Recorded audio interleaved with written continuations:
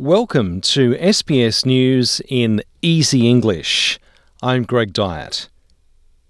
Presidents Joe Biden and Xi Jinping have met on the sidelines of the APEC summit in California, hoping to stabilise US-China relations. President Biden says the two leaders haven't always agreed, but cooperation between the two major powers is essential. We know each other for a long time. We haven't always agreed, which was not a surprise to anyone, but our meetings have always been candid, straightforward, and useful. We have to ensure that competition does not veer into conflict. We also have a responsibility to our people to work together when we see it in our interest to do so.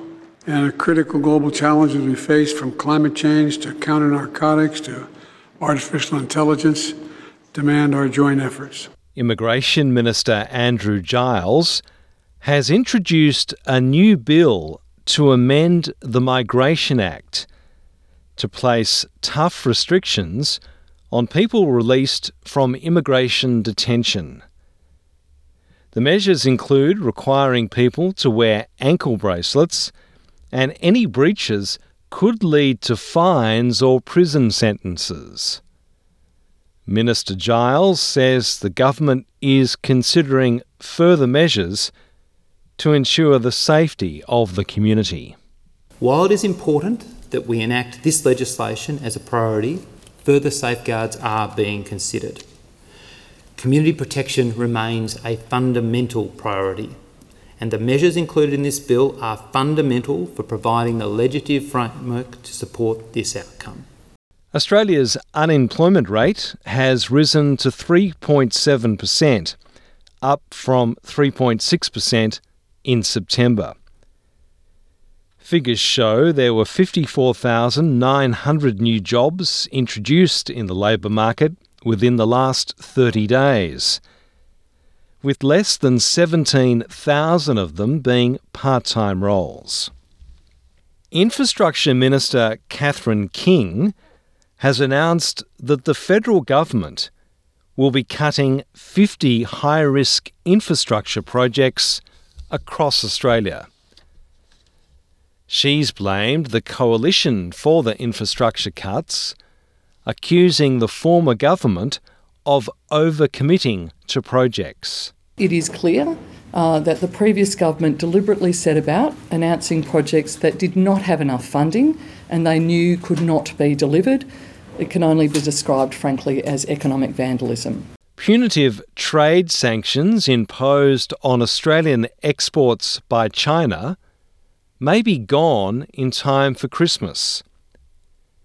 Beijing imposed sanctions worth $20 billion on Australian products during the height of diplomatic tensions in 2020. Some $2 billion worth of sanctions remain on certain exports, including rock lobster and beef. Trade Minister Don Farrell met his Chinese counterpart Wang Wentao in China.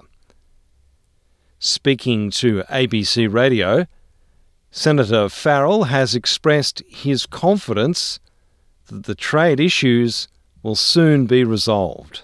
I remain very confident based on my meeting last week and hopefully my meeting today that by Christmas all of these trade impediments will be removed. Independent Senator David Pocock has called on the federal government to step up its action on climate change. It comes after the Senators' meeting with religious leaders who are calling for an end to fossil fuel projects. The ACT Senator says it's time for members of the government to prove their words on the protection of the environment and the reduction of emissions through actions.